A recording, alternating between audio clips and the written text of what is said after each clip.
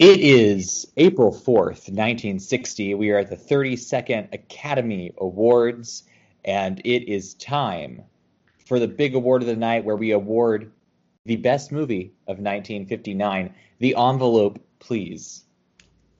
And the winner is Ben-Hur. Judah Yes. Ben-Hur. Yes, it Do you is know for the Ben. longest time I legitimately thought his whole name was just Ben-Hur? Like I thought first name Ben, last name Hur for the longest time. Well, no, he definitely does not go by Ben-Hur basically the entire movie. No, not Um, at all. They kept calling him by his real first name, and I was like, wait a minute. Did I miss something? When did that happen? I, Embarrassing. but he's proud of his heritage, so that's why the Ben-Hur is, I guess, important. And I don't know what else we would have called this. Yeah, I Uh, don't know. uh, Chariots? I No, I that's feel later. like Forrest Gump Jesus would work. That is accurate. No, that's actually really important too, because I also, growing up and only knowing of this movie, I genuinely thought he was a real person and not fiction. No, I that's the thing with a lot of these biblical historical epics. There are so many that are based in the Bible, that you kind of go into these assuming like, oh, this is like another Samson and Delilah, or um, other the Ten Commandments or whatever, and it's Right, not. right. It's just as I said, Ben-Hur Jesus. This is what I think of. Uh, I Yes. was thinking that as I watched the movie. Um, uh, anyway, so yeah, that's fun.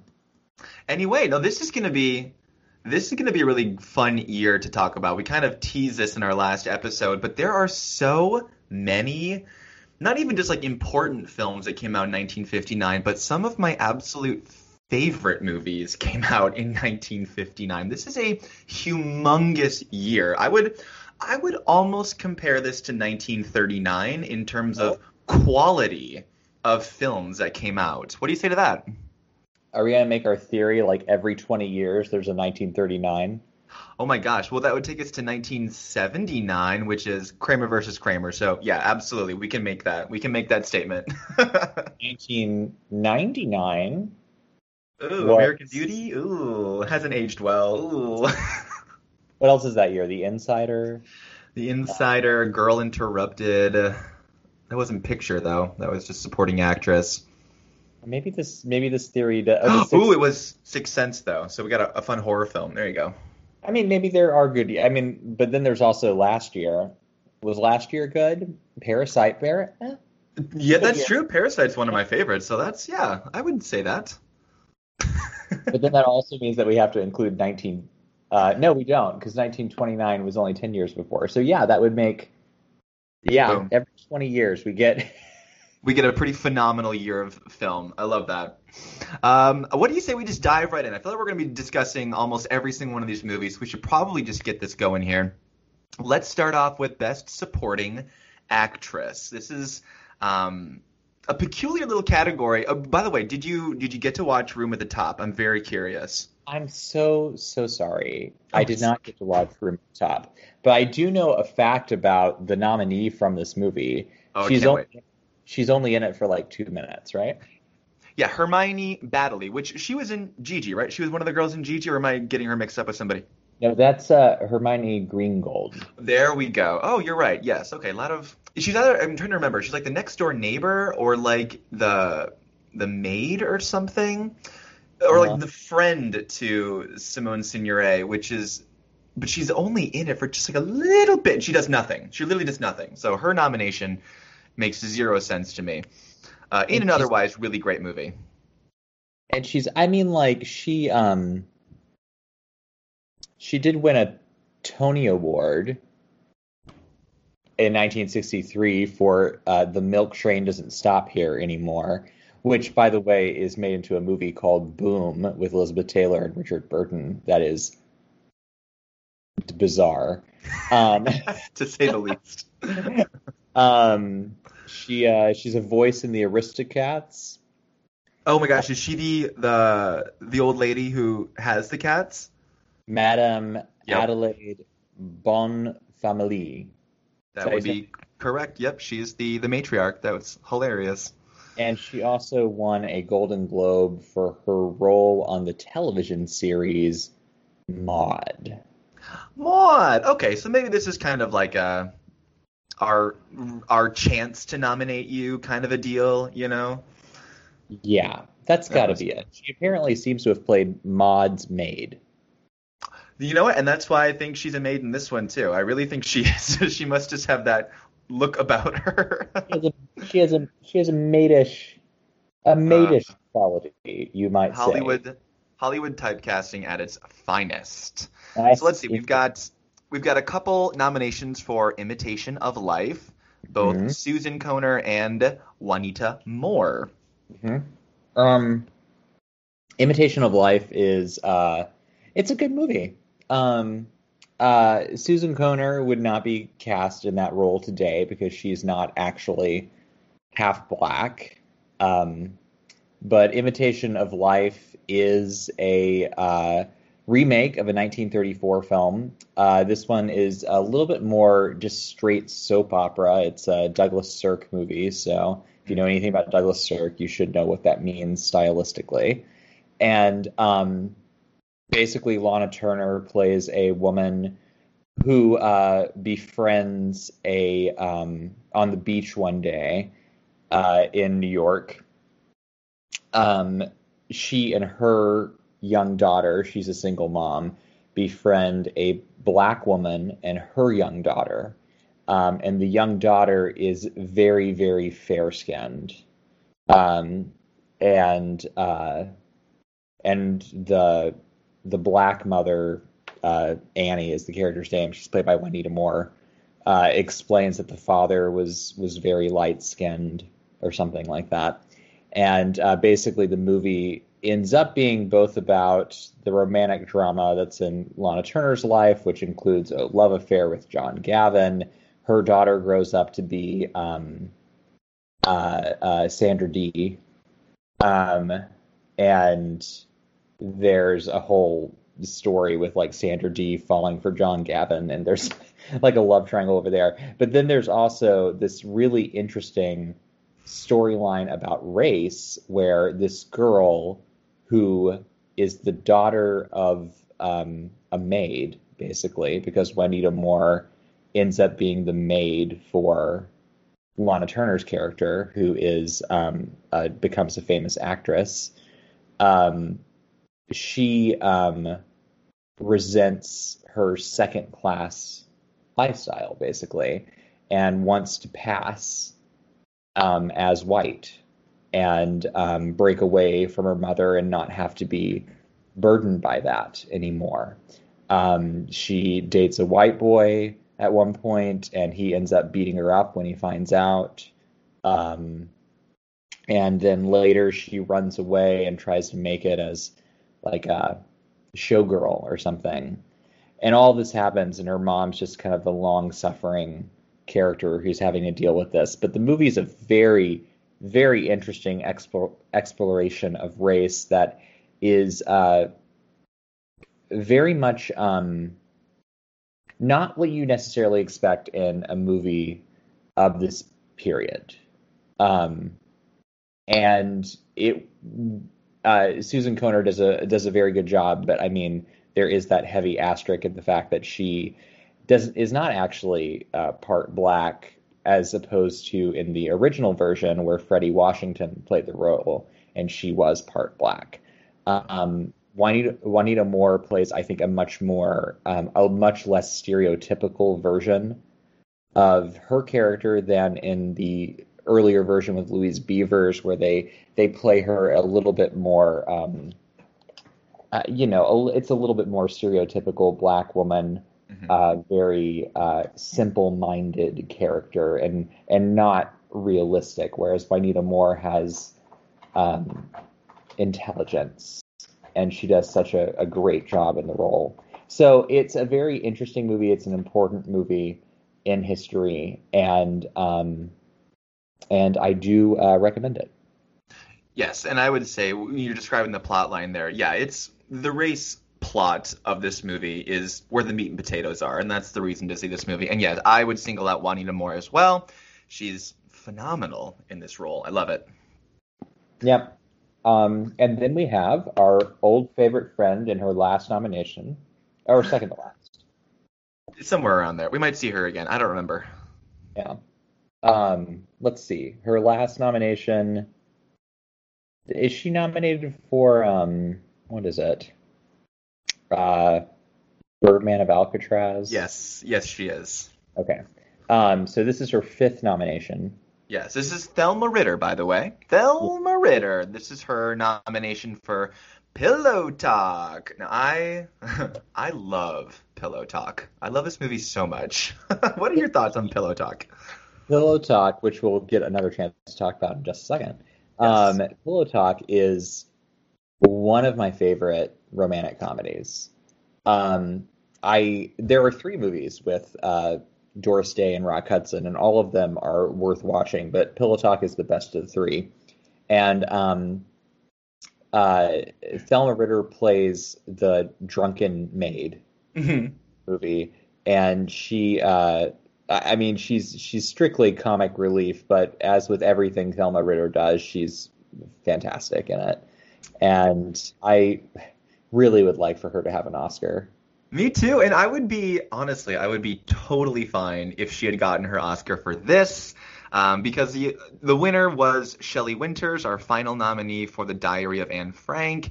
You know, Shelley Winters already has an Oscar at this point, and Thelma Ritter does not. And I think this is just like classic Thelma Ritter, you know, that drunken, as you said, comic relief, but she also is the one who gets them together finally, you know?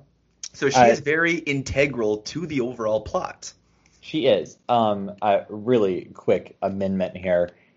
Shelley Winters gets another Oscar. She doesn't have it yet. Right. A Patch of Blue would come after this. You're right. This is Shelley Winters' first Oscar, but she will get another. Thank you for that. Yes. Yes. And I mean, like, The Diary of Anne Frank was such an important film. They were going to give a major award to someone. Right. But I guess they just, because there's another movie that was so epic that kind of swept in, it kind of swept Diary under the rug, and she just ended up getting this one nomination. I don't know. I mean, I like Shelley Winters just fine. She's fine in this movie. Totally. And it makes sense. I mean, it is a very dramatic part, let's put it that way. If we're comparing Shelley Winters and Anne Frank versus Thelma Ritter and Pillow Talk, I mean, these are just almost as opposite as you can get. I mean, they, yeah, it's interesting. They, whenever a movie has that level of importance added onto it, it ends up getting this attention. Right, the prestige of the film. Prestige. And so that kind of can power someone to a win, even though this is a category that has one interesting nomination and then three other really strong performances. So, right.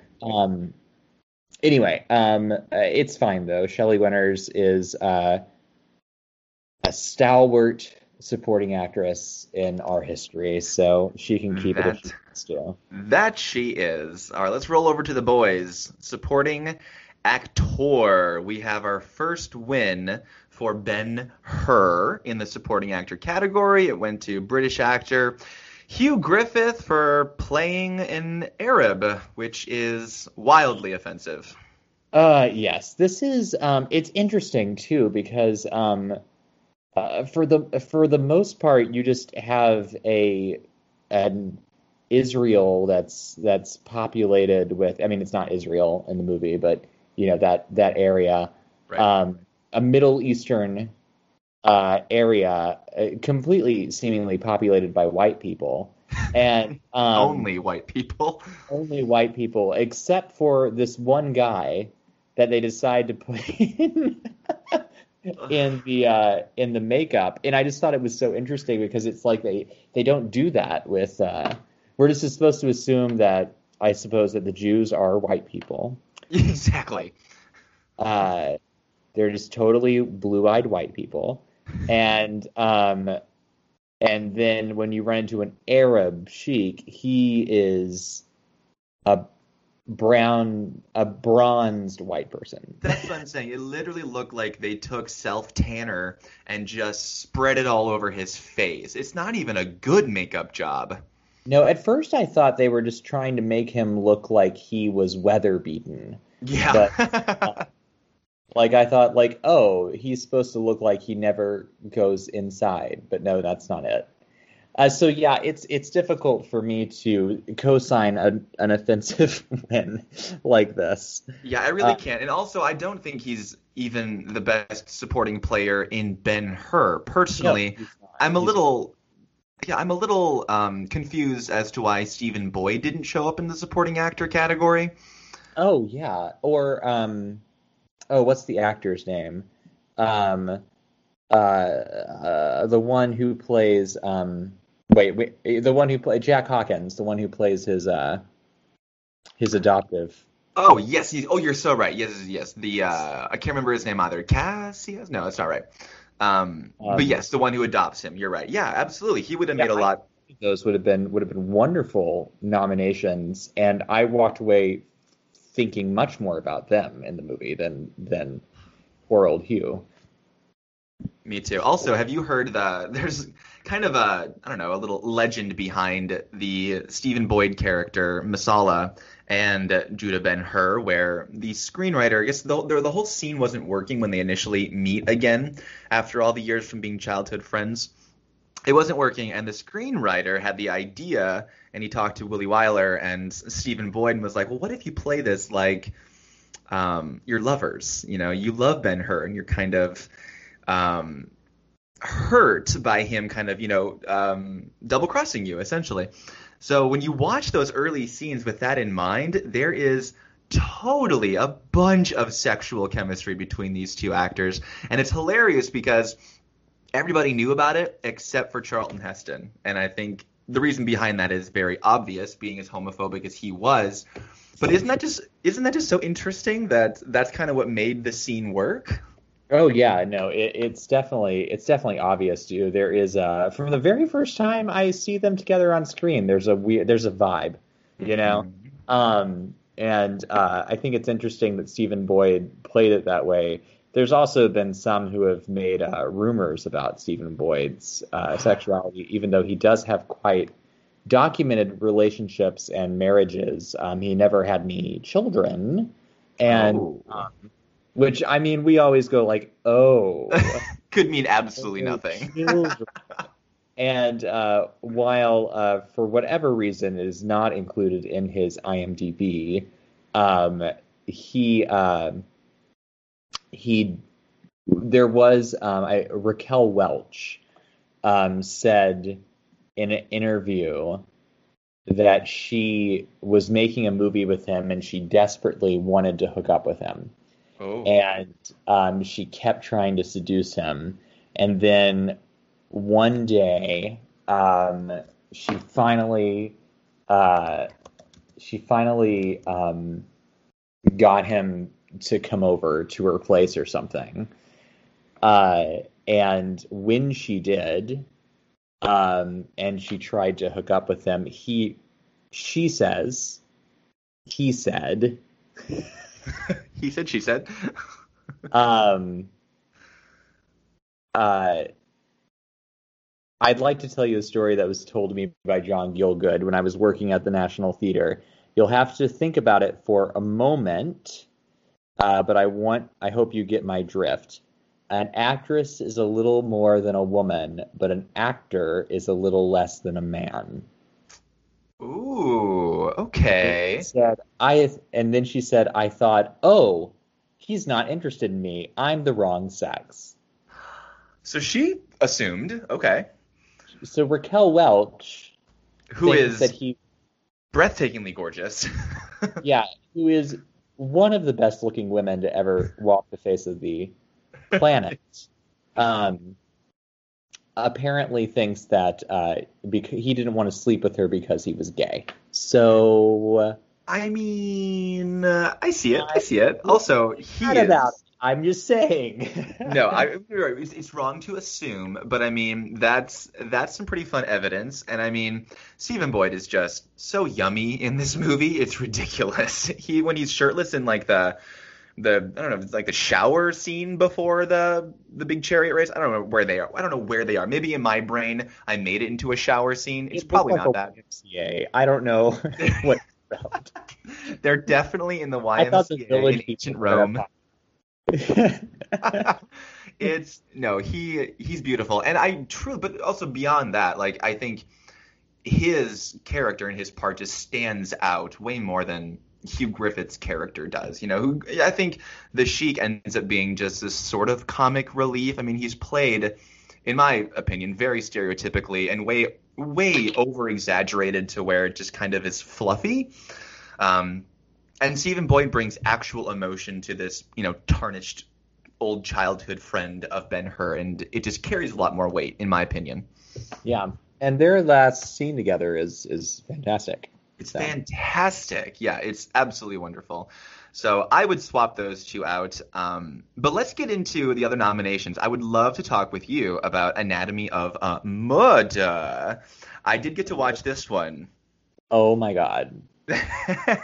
I loved this movie. Talk about style.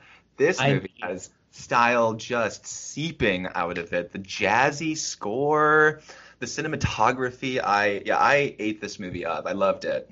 it's honestly the most modern feeling movie I think Jimmy Stewart made. You know, Oh yeah, uh, because it doesn't feel like it's going to be a Jimmy Stewart movie. It doesn't, you know what I'm saying? But him being in it grounds it in such an interesting way, because he adds that level of respect hmm to a very offbeat, uh, not offbeat. I don't know if that's the right word, but a very like um, modern for the time film. yeah. I Uh, totally agree. and I love Lee Remick in it. Uh, Yes, where's her nomination? that's Um, very true. it's such a good mystery too. I love myself a good courtroom drama, but I love a good and match that with a good murder mystery, and you got yourself Rance Catnip.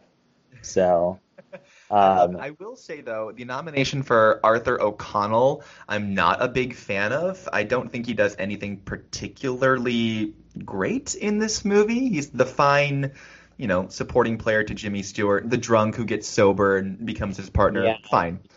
there's nothing. I feel like a lot of times those. I mean, like Thelma Ritter got her nomination for playing the drunk. I suppose those True. types of roles happen all the time, but for some reason the Academy is all like, oh, let's nominate the drunk. Right. Right. Yeah. It must be a I'm not stretch for him. sure. No, I'm more on board. I'm more on board with the George C. Scott Listen, nom.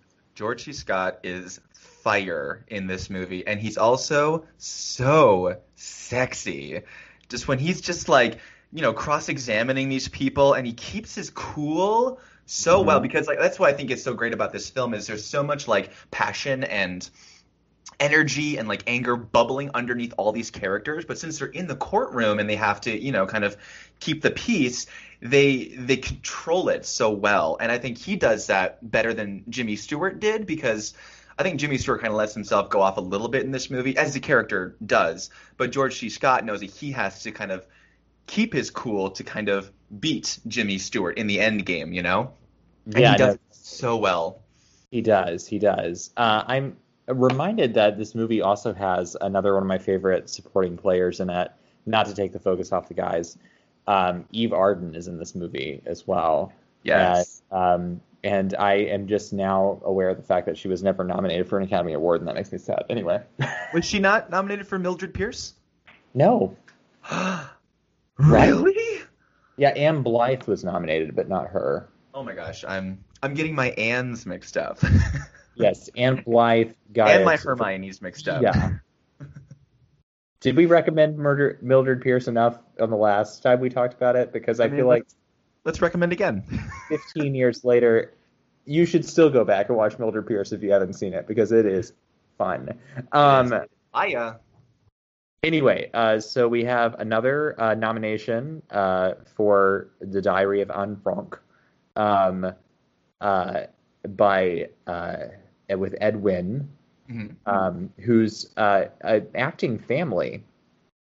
Keenan Wynn is his child, and he was in a ton of movies as well. And then his great granddaughter would be Jessica Keenan Wynn, who you might have seen as the young version of Christine Baranski in Mamma Mia, Here We Go Again. Yes. Oh my gosh, that's so true. I love that. And she does a great job in that movie.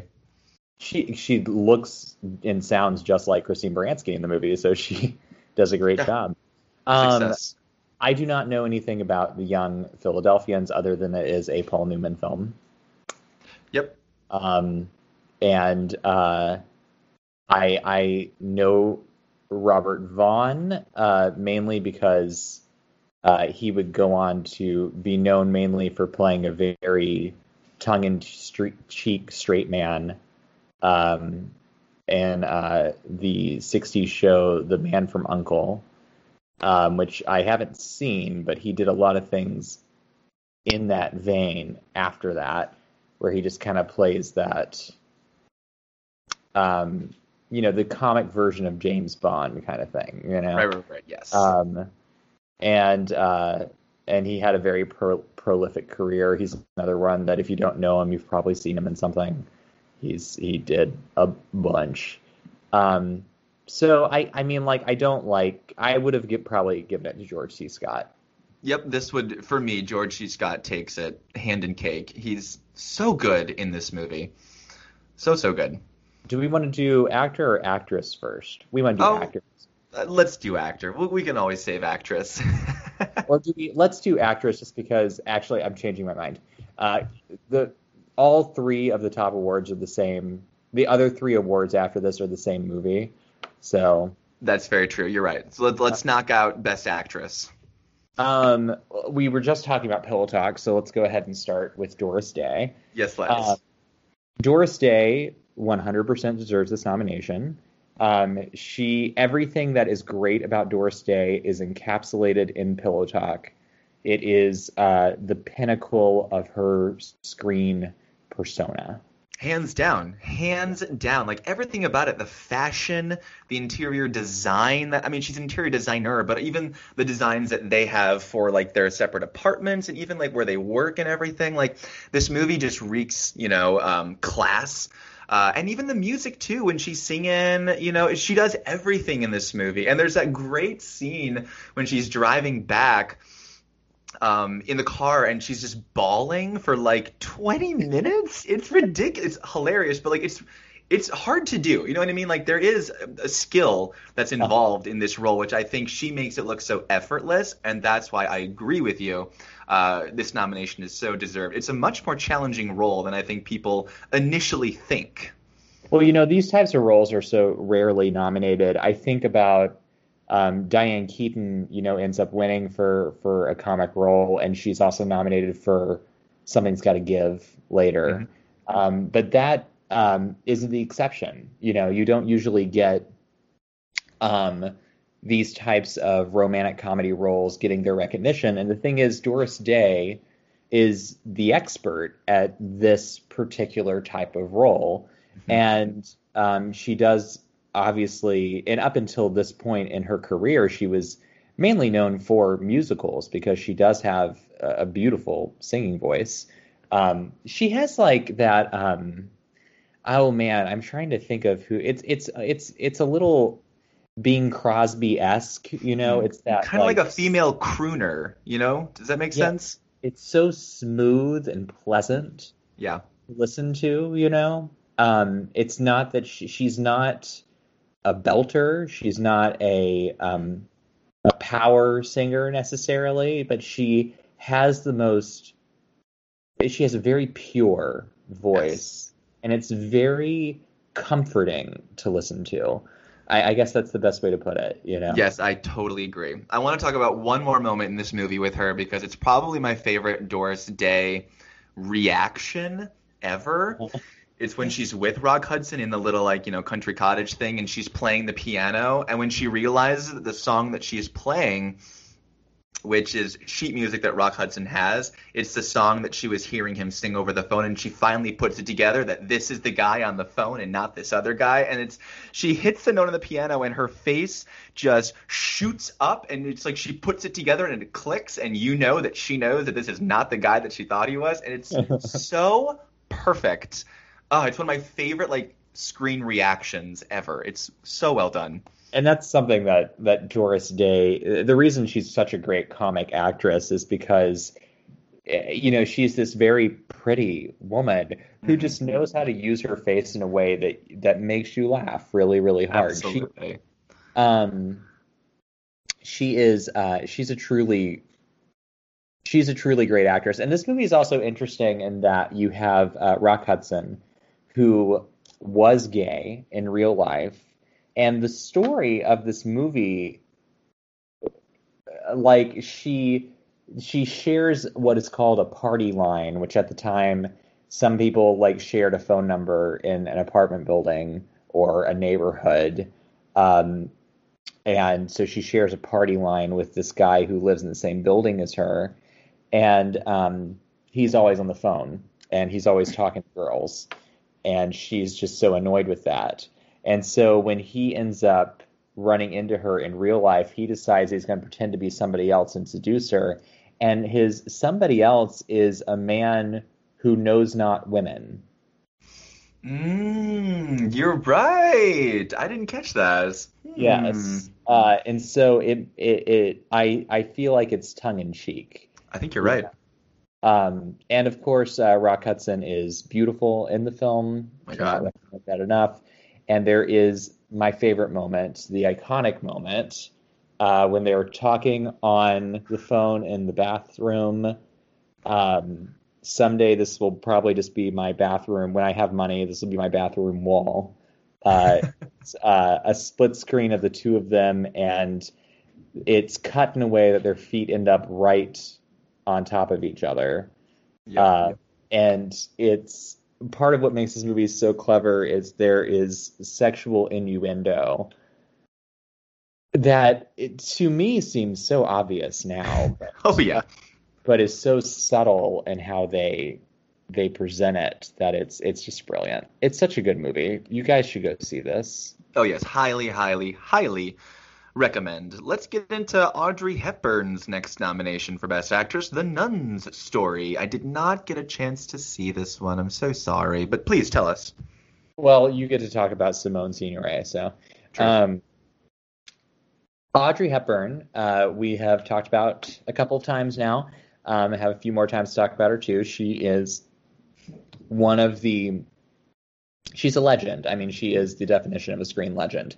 And I would say her next to Marilyn Monroe is probably the most stylistically revered actress of all time. She's somebody who people have posters of her on their wall, even if they've never seen a movie with her.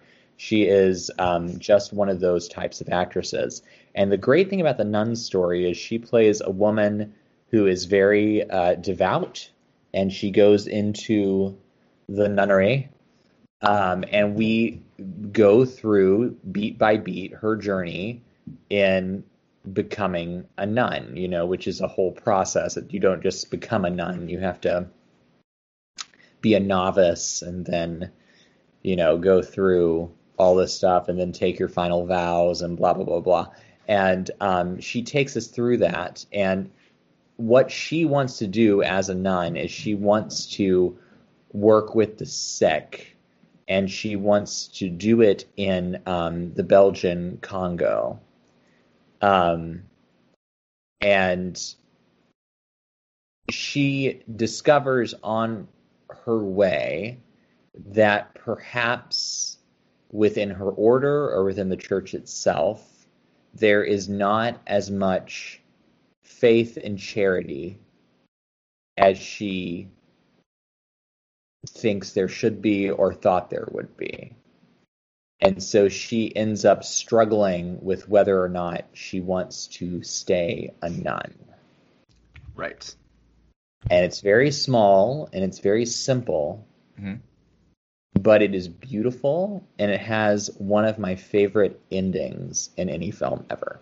Ooh, but don't you often find that, I think as we've been watching all these movies, the smaller, more intimate, simpler stories usually invoke the better performances, you know? It Overall, is, and it is a great performance from her, in large part because as a nun who's supposed to be very contained, Mhm. it all has to happen on her face. It all has to happen in her eyes. Mm, And there isn't anybody who has more communicative eyes than Audrey Hepburn. And yes. and it's fascinating to watch her go through the phases that she goes through from being committed to her first seeds of doubt. It's um, it's fascinating to watch her go through this crisis of faith in the film. Amazing. I love that. So nomination very well deserved. Yes, I am 100% Perfect. aboard. Okay, let's get into the double nomination for Suddenly Last Summer. Both Katharine Hepburn and Elizabeth Taylor received nominations for. See, William did love this movie. My favorite double nomination. Ah, Uh, it's super duper good. because literally, this is like just an acting standoff between Katharine Hepburn and Elizabeth Taylor. They both give some of their best work in this movie. Hmm. Uh, and you start out with Katharine Hepburn. You go through Montgomery Clift to meet them, Yes. and Montgomery Clift is a doctor, and Katharine Hepburn wants him to perform a lobotomy on her niece, played by Elizabeth Taylor, because she professes that Elizabeth Taylor is going mad because of something that happened to Katharine Hepburn's son suddenly last summer. Yes. And basically, the movie just trades off long monologues between Katharine Hepburn and Elizabeth Taylor. Katharine Hepburn, in the first scene, it's like 30 minutes long, and she gives this. It's basically Katharine Hepburn talking and Montgomery Clift occasionally interjecting for like 30 minutes. And I can't even explain to you. It's the most compelling monologue. Yeah. And then we go and we meet Elizabeth Taylor, and she gets her own little monologue for like a half hour. And whereas Kate is like controlled and rigid, Elizabeth Taylor is like a little bit looser and more feeling in what she's doing. And so Hmm. it's a nice contrast. And then the end of the movie is this long monologue from Elizabeth Taylor that's cut in with some flashbacks to what happened suddenly last summer. And when you start to realize where it's going, you can tell Yes. me how you felt about this, but when you start to realize where it's going, you suddenly get this thought like, no, they're not, no, they're Oh not yeah. gonna, they're, wait, are you feeling more Kate or Elizabeth here? Ugh, Katharine Hepburn. I have to. I can't not go with Katharine Hepburn. Just from Is the beginning moment where she descends the elevator lift, God. like you talk about screen entrances. I just can't. I can't argue with that. Like that's perfect. It is perfect, and it truly is. This is a co-lead. Mhm. This is a legitimate double nomination. This is not any question. Yes. Um, That's very, very true. Yeah, I love that they both got nominated and singled out. However, Rance, they didn't win. The winner went to Simone Signoret for Room at the Top. Now Now, I tell love me this who movie. she should win this. She, she deserved this win for so many reasons. I mean, talk about like just a great melodrama is what this movie really is. It's all about social climbing. You know, Lawrence Harvey, who did receive a nomination for leading actor for this movie, he's climbing the social ladder, kind of like, or I should say, not unlike A Place in the Sun with Montgomery Clift. Same kind of a thing, where he develops this relationship with the girl of a boss that he wants to work for. But her parents don't really want him to date her because he's of lower class, so they decide to like send her away. So when she's gone, he develops this relationship with this older woman played by Simone Signoret, who is in an unhappy marriage to a rich guy, and they develop an affair. But when the girl comes back, I can't remember her name right now. Alice? No, it doesn't sound right. Whatever her name is. They get back together, and he gets her pregnant, and this whole series of things happens. I'm kind of saying this out of order, but basically he decides not to keep the affair going with Simone Signoret, and she is distraught, and her husband finds out, and eventually she kind of drinks herself to death and crashes her car and ends up dying. So it's just this tragic, love triangle between all these people just trying to climb out of whatever social class that they're in and ultimately not being able to. They're kind of confined to the roles they were assigned. But it just reeks with mood. I mean, this is kind of one of those movies where almost like a Bette Davis with the smoking the cigarettes, like that is a character in itself. When Simone Signoret is smoking in this movie, it's just so, I don't know, alluring. You know what I mean? It just has this whole aura about it. And she plays it so well, this kind of just broken down, bored, lifeless woman who finally gets the spark of life brought back when Lawrence Harvey comes into her life, and then he takes that away, and she just has no more will to live after that. So it's heartbreaking.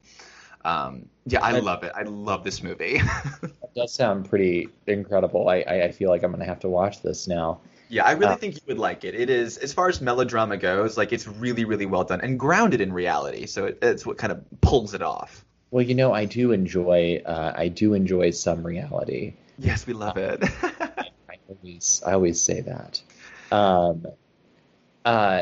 Anywho, well, that was. I guess I have to watch this now. I'm excited. Yes, I would love to hear if you agree that she deserves this win, even over Elizabeth Taylor and Doris Day. I still give the Oscar to Simone. I think it's such a unique and individual performance. I love it. I mean, like, I'm totally down with that. I feel like the nominations, the award for the rest of everybody. Although I will say this is maybe Audrey Hepburn's best performance. That's all. Ooh, true. See, I need to watch Nun's Story, and then we can kind of compare. We'll do that. We'll see how we feel after that. Yeah. So that leads us to Best Actor, where we have somebody you just mentioned, Lawrence Harvey from Room at the Top. How do you feel about his performance in that film? He's really good. He's really, really good. It's very comparable to, as I said earlier, Monty Clift in A Place in the Sun, except I think Lawrence Harvey does more in this movie, if that makes sense, because it's not really about the crime in Place in the Sun, which it kind of ultimately becomes this kind of courtroom drama type of a deal. This isn't like that. This is much more like a character study of a guy just trying to give himself a better future. And he plays it really, really well. And he's also gorgeous. So that helps. Yeah, he is gorgeous. If you don't know Lawrence Harvey, if you've seen the movie, which I think is nominated for something, right? A couple of years from this, what is it called? The Manchurian Candidate. Yes, so that's Angela Lansbury's nomination, which we'll get into that later. Oh, yeah, that's a really tough year, too. Tough year. Yeah, that's okay. We'll get there. We will get there, Patty Duke. We will get there. Anyway, but yeah, Lawrence Harvey is a very interesting actor, and I don't have anything to say about this because I neglected to watch Room at the Top, as we have established several times now. So fair. Just know his nomination is well deserved. I don't think he should have won, but I do like that he got the nomination. Paul Muni is nominated again for a movie I don't know. It's called The Last Angry Man. Yeah, I don't know much about it either. But I mean, Paul Muni did not make many movies after the 1930s. He kind of went into a quasi-retirement in the early 40s. And this is his last film. He only made a few movies in the 40s and 50s. So after having a pretty stellar run of of movies in the 30s where he was basically Warner Brothers' go-to for playing any type of character. Honestly, he was always in the male starring roles where he had to put on a lot of makeup to transform into a character. The Last Angry Man is his last movie and his last apparently great performance.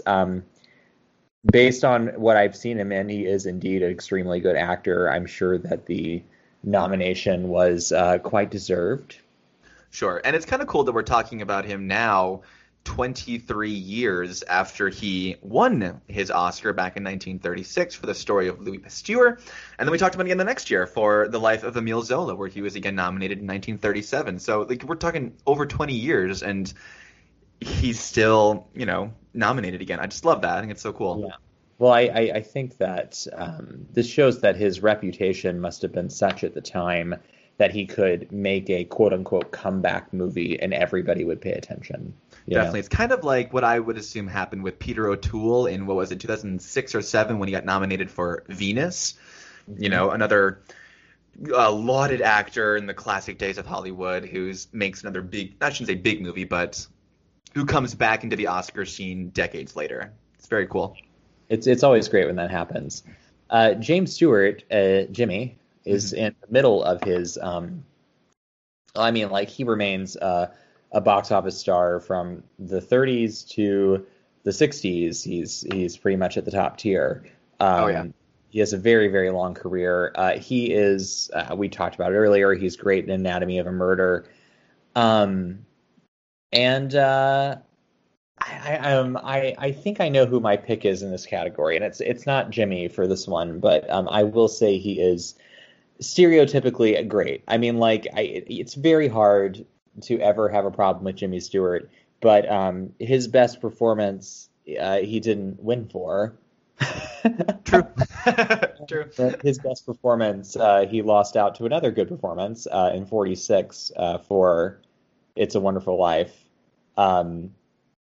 He won for a movie that he is good in, although it probably was a makeup Oscar for Mr. Smith.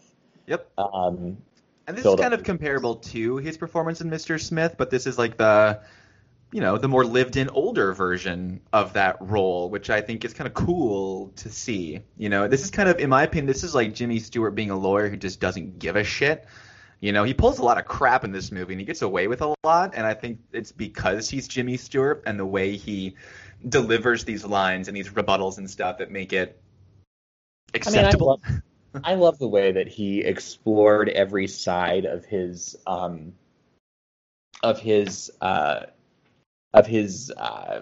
persona, I guess is the word I'm looking for, because the thing that's so great about Jimmy Stewart is that he fits perfectly in this movie. He works in A Philadelphia Story. He works in It's a Wonderful Life. He works in Rear Window or Vertigo. He works in lighter, there's a movie called Bell, Book and Candle that he's in that he and works, Harvey. And Harvey. He's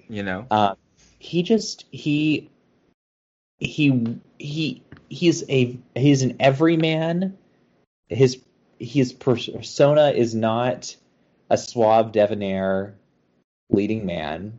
It's not the Paul Muni great actor, and yet he works in so many different types of movies. It's really astounding how the variety and breadth of his projects, and of course westerns as well, which I didn't even mention. But he made a lot of westerns. He made a lot of war movies. He works in all of them. Definitely, he really was like the Tom Hanks of his era. Yeah. That's a good comparison. He's very Tom Hanks. Very. He has that thing you do, Yes, he does. Stupid. I am tempted to, he has, I know he gets a couple Oscars. He didn't, I really like Jack Lemmon and Some Like It Hot. That's okay. Yes, we should get into the final two nominations here because I do believe it really kind of comes down. Well, Charlton Heston does win lead actor for Ben-Hur, and then Jack Lemmon, as you just mentioned, nominated for Some Like It Hot. If I could switch these, I would. I would give Jack Lemmon this Oscar. I think he is just perfect in this movie. Some Like It Hot is one of my favorite movies of all time. He really certainly in the comedy field, and he is just delightful. And Some Like It Hot, we should mention, it was ranked the best comedy of all time in the early 2000s by the American Film Institute. And there's a reason. It is wonderfully funny, and it somehow has drag as the entire point of the movie, and it does it in a way that doesn't feel dated or inappropriate now. Which I have to say is very, very hard, because a lot of times when you see drag in films and television shows of this era, you end up hitting this very offensive note where you're basically just making fun of a guy in a dress. Right.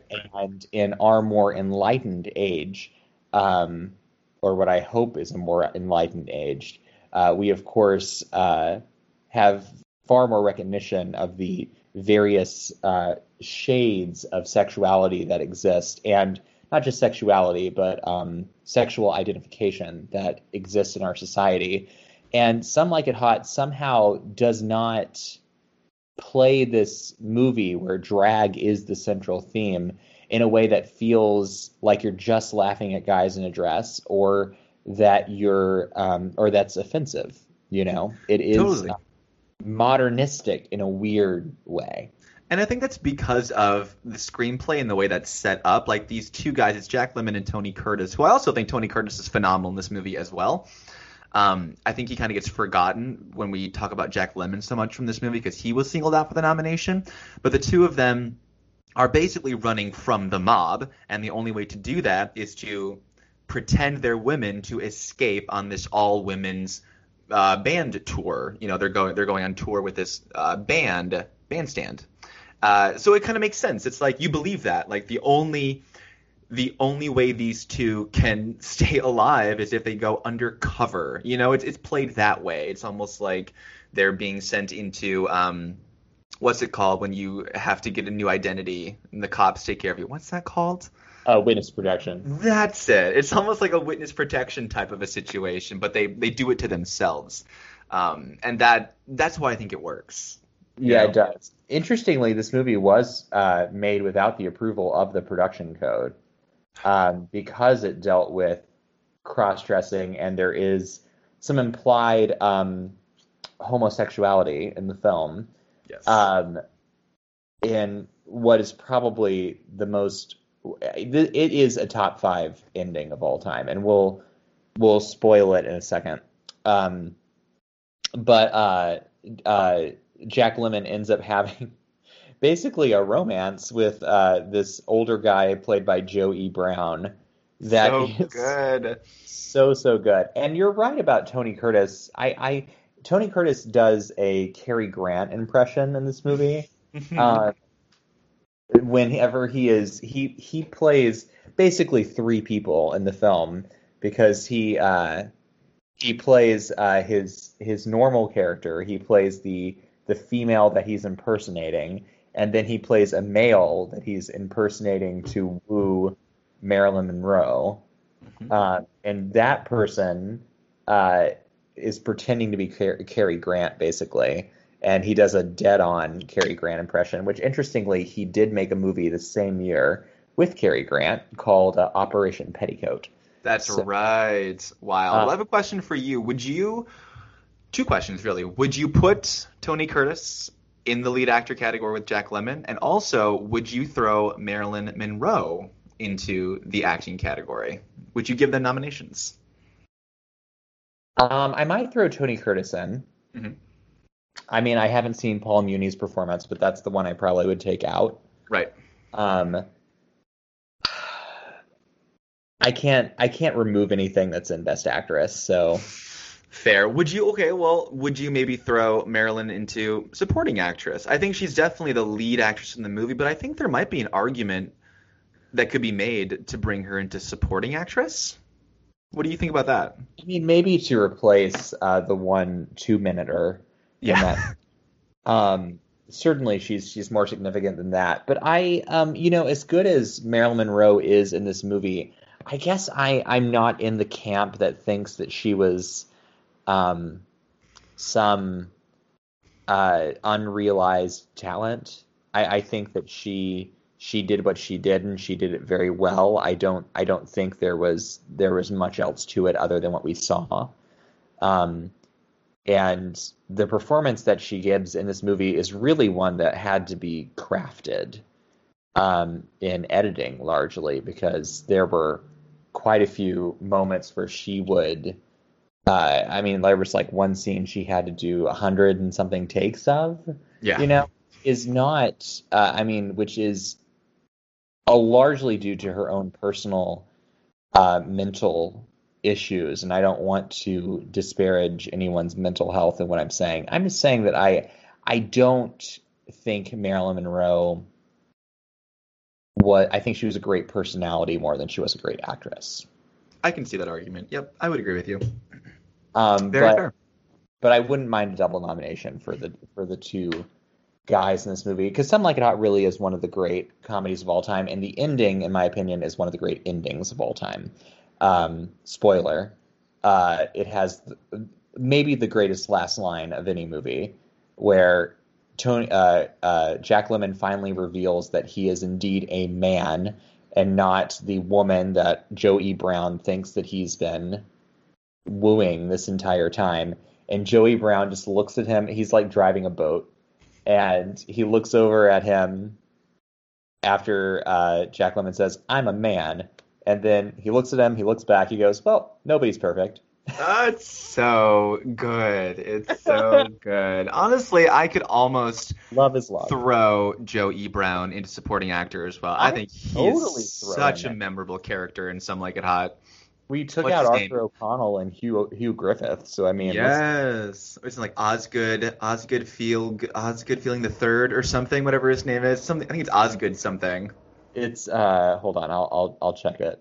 It's Um, something like very rich and yacht and snooty. Osgood Fielding the third. There it You is. got- That was almost there. Osgood Fielding the Third. I think he could have been thrown into the supporting actor nomination as well. But I also think across the board, Some Like It Hot is a phenomenal picture, and I love that it snuck into the actor category, direction category, in all of those. I love it. Yes. Uh, And, Go ahead. let's see. Anatomy of Murder is the one who doesn't get the director nomination, which is interesting. It's very hard to make a movie that long and have it work. So I don't know. And I have to believe too that a lot of the style in Anatomy of a Murder is due to Otto Preminger's direction. So I also am curious why he didn't get the nom. Well, I mean, I think that looking at it here, it's pretty clear that we have six really great movies, and Yes, if he doesn't get the director nom is basically a stylistic choice at that point. I think you're right. Anatomy of Murder is a very stylish movie. It's interesting that it didn't get the director nom, but all of the movies that got director nom are really good, so it's hard to. True. Yeah, it was just a really, really stacked year. But that brings us to our final category, Best Picture. Let's talk about Charlton Heston as well, who did take lead actor We just like for total. Ben-Hur. I want to say here, I have no shame in saying this. I have no love for Charlton Heston. I know him as a right-wing gun-touting person, and Yes. that is counter to everything that I am. So it's very hard for me to enjoy him. I'm just gonna put that bias out in front. I also share your bias, but I also would take it one step further and just flatly and plainly say he's not a good actor. He's just not. In anything No, that I've seen him do, he's not good.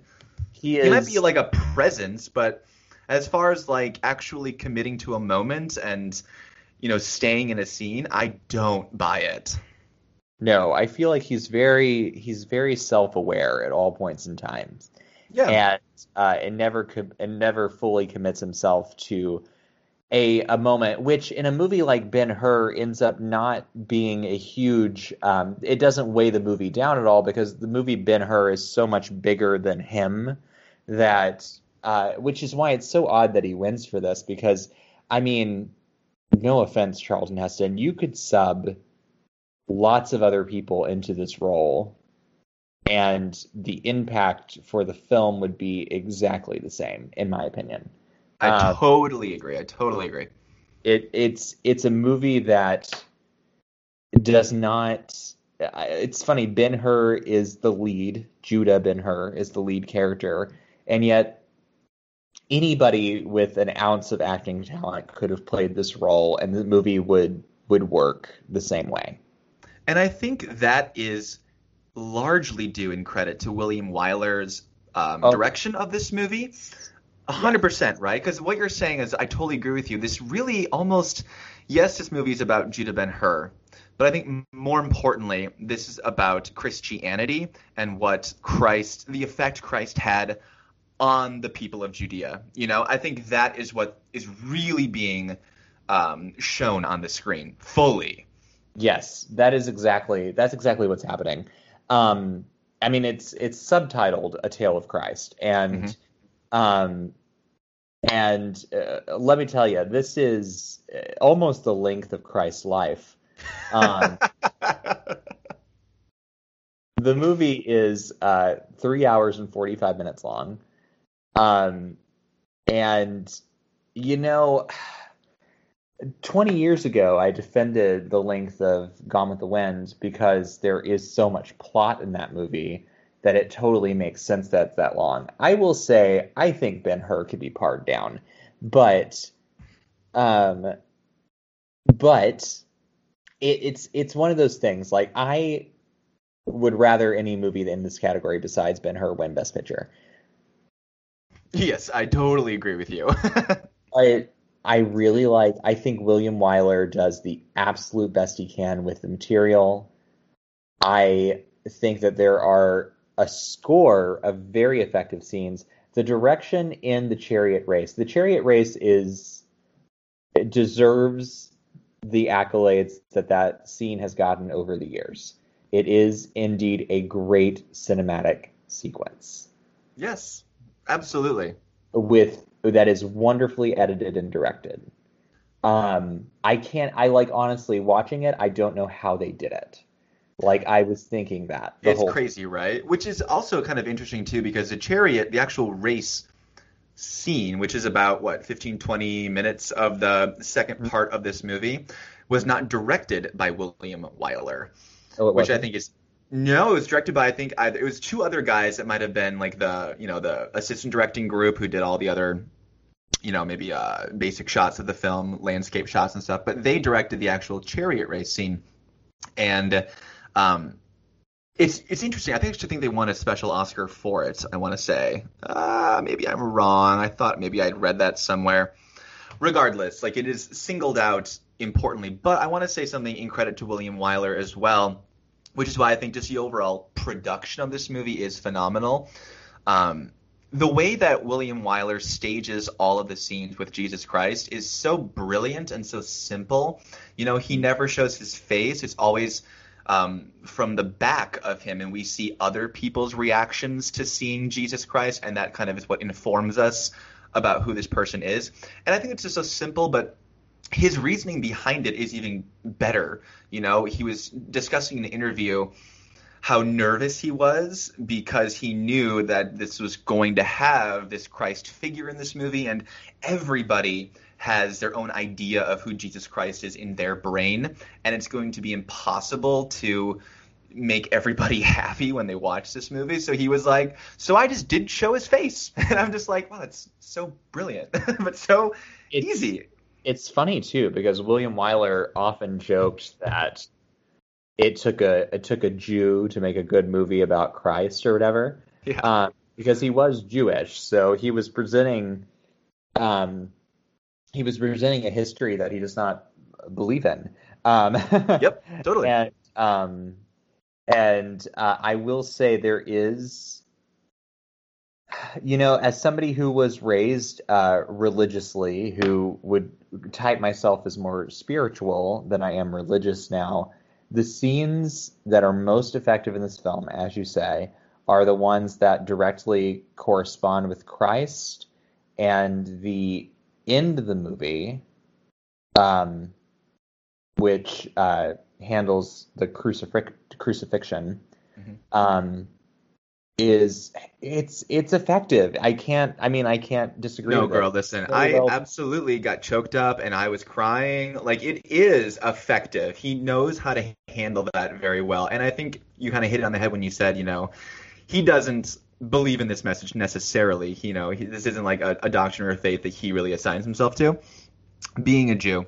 And I almost think that's why it works. He's able to stand back from that, and kind of look at it more constructively, and rather than have this biased opinion about Christianity. Do you know what I mean? So he can sort of not play around with it, but he knows the emotions to hit, and he knows what is effective because he's seen it affect other people.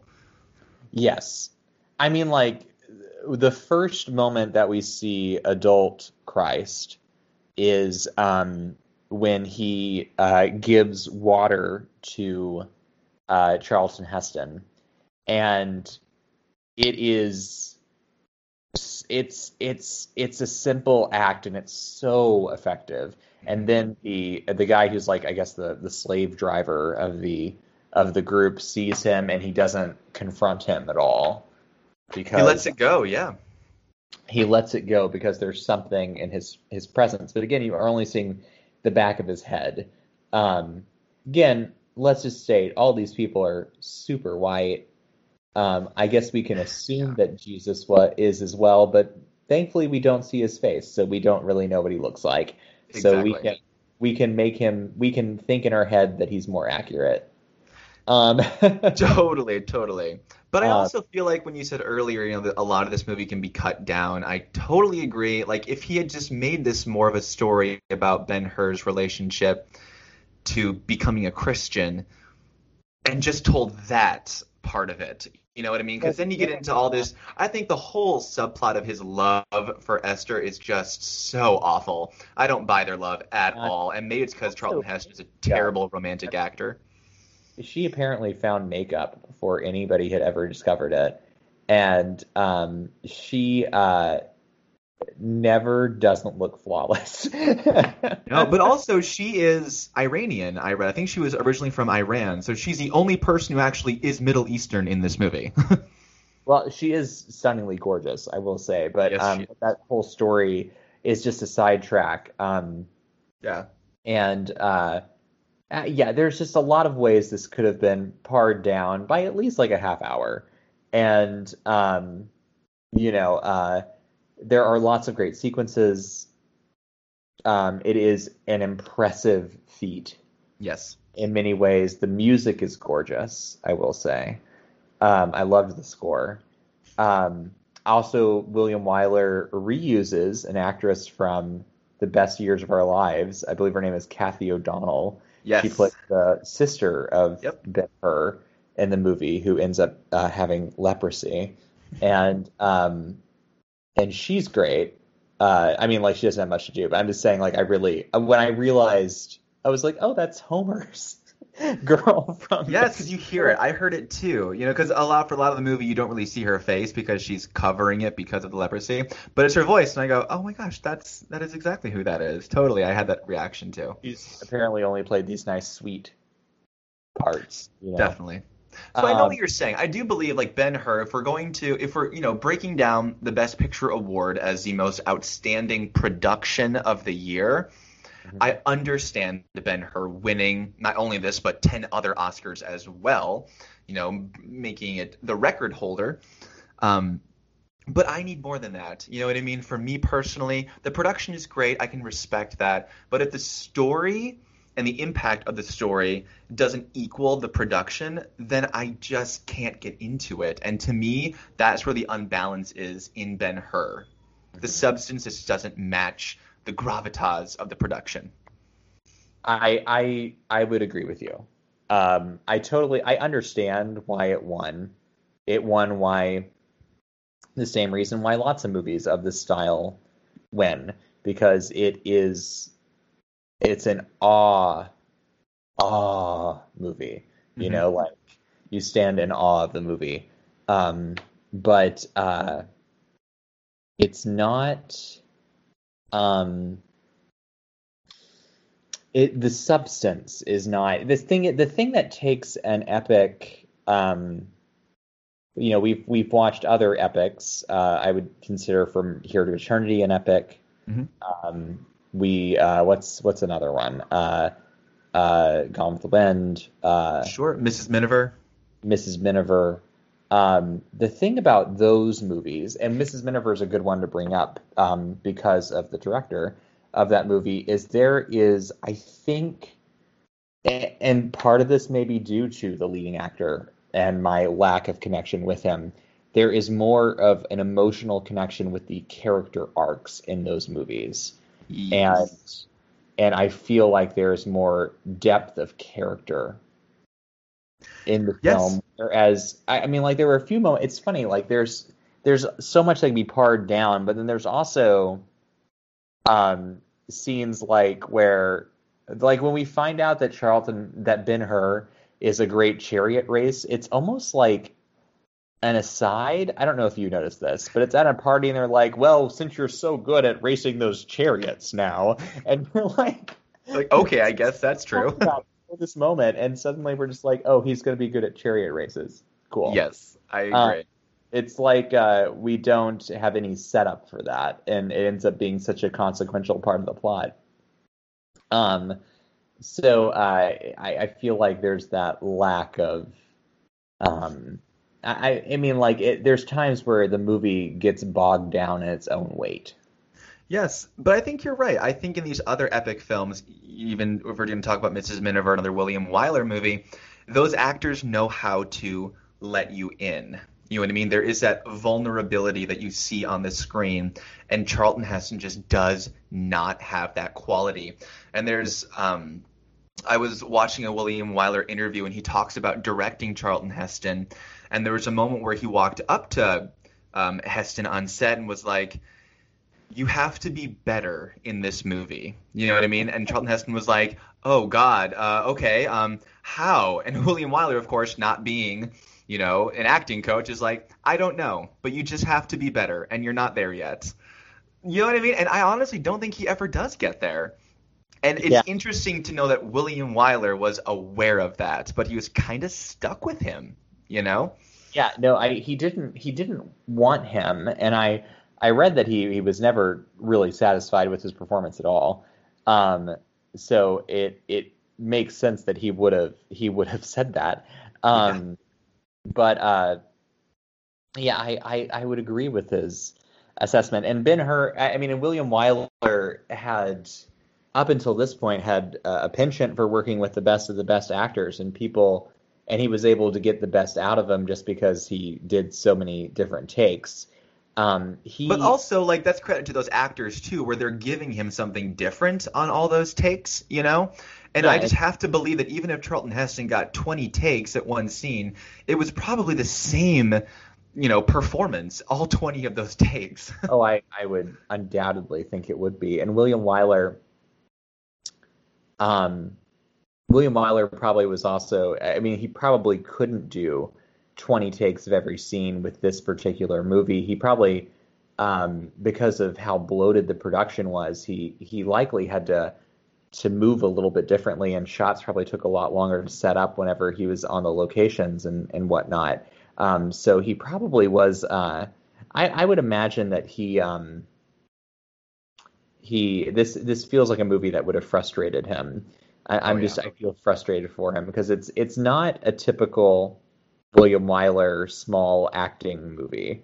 I don't know. Definitely. No, this is his epic, you know what I mean? Where he's like, though. Exactly. He was given the highest paid deal a director had ever been given for this movie. I think it was something like $325,000, which in today's dollars is $16-17 billion. I don't know how much it is. It's a lot of money. But he also was given a back-end deal where he got like 3% or so of the profits. And this ended up being the second highest grossing movie of all time up to this point, behind Gone with the Wind. And so this movie made William Wyler set for life. Exactly. So, Like he honestly, I mean, I'm sure he was still getting paychecks from this movie until the day he died. You know what I mean? This movie's going to keep making money as long as there's movies. It keeps getting thrown into re-releasing, anniversary editions, special editions. You know what I mean? It's taken that a life of its own. You know what I mean? Beyond the screen, it's its own presence. and it is a 70 millimeter movie. I will say I was impressed just looking at it on my TV. I was impressed at streaming it, Yeah. with the clarity of the picture and the depth of the shots. And I mean, it is a very pretty experience as well. So Definitely, absolutely, it's gorgeous. feelings, but I mean, I personally would go with uh, probably Anatomy of a Murder. That's your best picture pick? Yeah. I love that. Okay, that's fun. Oh God, I'm trying to. Out of the ones nominated, I would have to go with. I have to go with Room at the Top. I think I would watch that movie again over Anatomy of a Murder. Maybe just because Anatomy of a Murder is just a little long. It doesn't feel long. I'm not saying it felt long or anything like that. But it is a long But it is a long movie. So rewatch value, I'd probably give Room at the Top the award. But honestly, if I could pick any of the films, I would choose Some Like It Hot. That would be my best picture winner. Some Like It Hot is definitely, I think, the movie that has lived on that has had the longest shelf life. I mean, like, I guess Ben-Hur gets played again and again, but I mean, I feel like Some Like It Hot now is more relevant. Definitely, and it's a more enjoyable experience. They remade Ben-Hur a couple of years ago. The remake of Ben-Hur didn't. Well, I mean, somehow they made it even more offensive than this version of Ben-Hur. They also didn't use, ethnically appropriate actors in the remake either. Yeah, and we're supposed to be in a quote-unquote more enlightened time. Which it is not. Yeah, no, and if someone says Ben-Hur, they still are thinking about this movie. They're not. I don't think anybody has really. I don't think the remake made a blip. It's no. Yeah. Let's take a look at what we're going to get into the following week. So actually, I think we're going to take a pause on before we get to 1960. We're going to do a ranking in our next episode of the decade of the 50s. So we're going to rank all the best picture winners from the 1950s. I'm excited about doing this. If you watch all the best pictures from the 1950s back to back, it would take you 7 days, and I don't know if it would take that long. But it might. We've watched some long movies this year. This decade. We have, and I will say the 50s, like such high highs and such low lows for best picture winners. Like one year we were like all about Eve, and then somehow we get like what's the Around the World in 80 Days. I don't know how they were picking things in the 50s, because it's insane to me that From Here to Eternity and Greatest Show on Earth are in back-to-back years. Like, I can't. Isn't that just wild? I think that's absolutely crazy too. Yeah, it's a definite. Yeah, this is a very interesting decade. It's gonna be fun to kind of see where you rank your winners. So join us next time, everybody, as we rank the 1950s.